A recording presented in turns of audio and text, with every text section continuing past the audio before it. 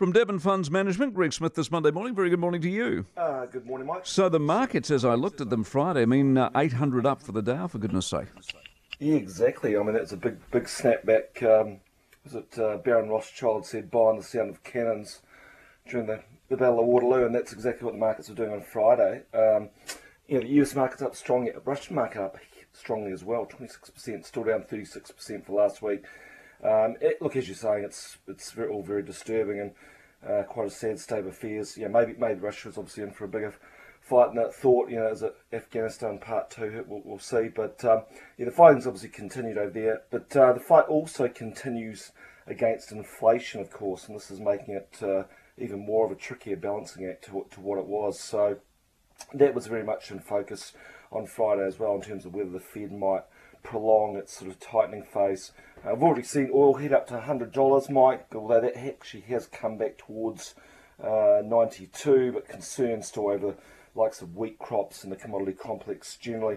There's an interesting read actually on Friday, Mike. The personal consumption index rose 0.5% in January in the US. That takes the annual rate to 5.2%. Last time it was there, 1983. Wow. So highest in 4 decades. And if you add volatile items, of course, energy and food, up 6.1% in a year. So, it is a balancing act for the Fed, what they do.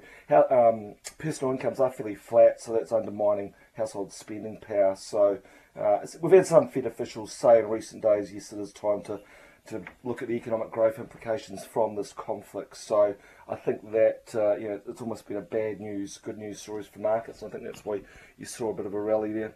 Warren still seems to know what he's doing.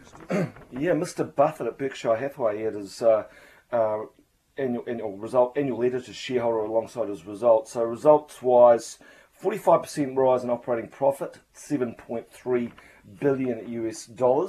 But he's bemoaned the lack of investment opportunities, which is quite curious. Basically saying that low interest rates have inflated valuations, which of course they have, and he's sitting on his hands to a certain extent. He was actually a net seller of equities last year. He's got a $350 billion stock portfolio at Berkshire Hathaway. Still doing well on a lot of his investments, electricity, his railway, BNSF, but he's 91 years old. His partner in crime his partner in good is 98. That's Charlie Munger.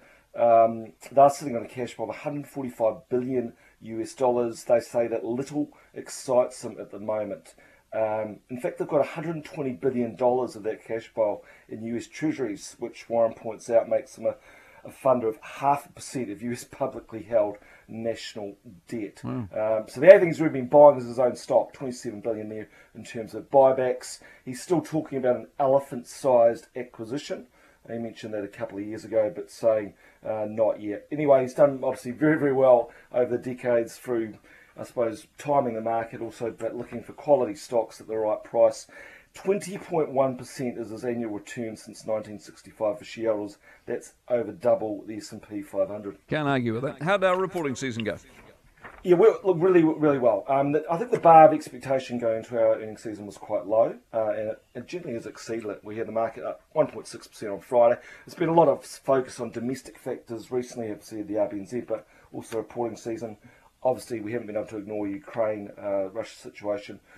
Look, I think the other thing in terms of economically, Russia's our 25th largest trading partner, so it's not so much about that. Ukraine barely registers, but it's of course all about the disruption and energy price inflation. But the reporting season has gone generally quite well.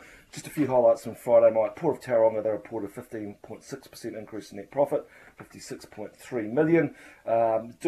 Container volumes actually rose 1.5%.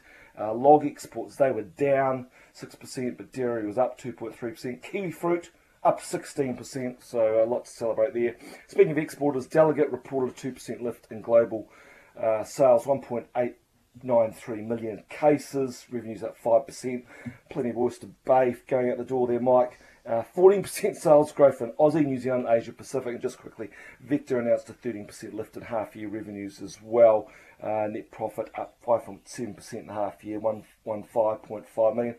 Full year looking 505 to 515 million underlying earnings, and overall, the earnings season's has gone pretty well, winding down to a close. I like it. What are the numbers? Dow's mentioned up 2.5%, 834 points. 34.05. S&P up 2.2%. Nasdaq up 1.6%. FTSE, despite a drop in UK consumer confidence, did well, up 3.9%. BP, Royal Dutch Shell, doing well. British Airways, also owner IAG, said they'll make a profit this year. Nikkei up 2%. ASX 200 up 0.1%. Got the RBA tomorrow. Gold down $38, 18.81. Oil down $1.20, 91.59. Kiwi generally higher, up 0.75% against the US, 67.74. 93.3 against the Aussie, 53.25 against sterling. Euro 59.8, 77.91 against the yen. NZ50 was up 1.6%, 190 points higher, 11,923. Today we've got Genesis and Restaurant Brands to close out the results season, and Ukraine, of course, is going to dominate as well. Indeed. You have a good one. Catch up soon, mate. Devon Funds Management, Greg Smith, this Monday morning.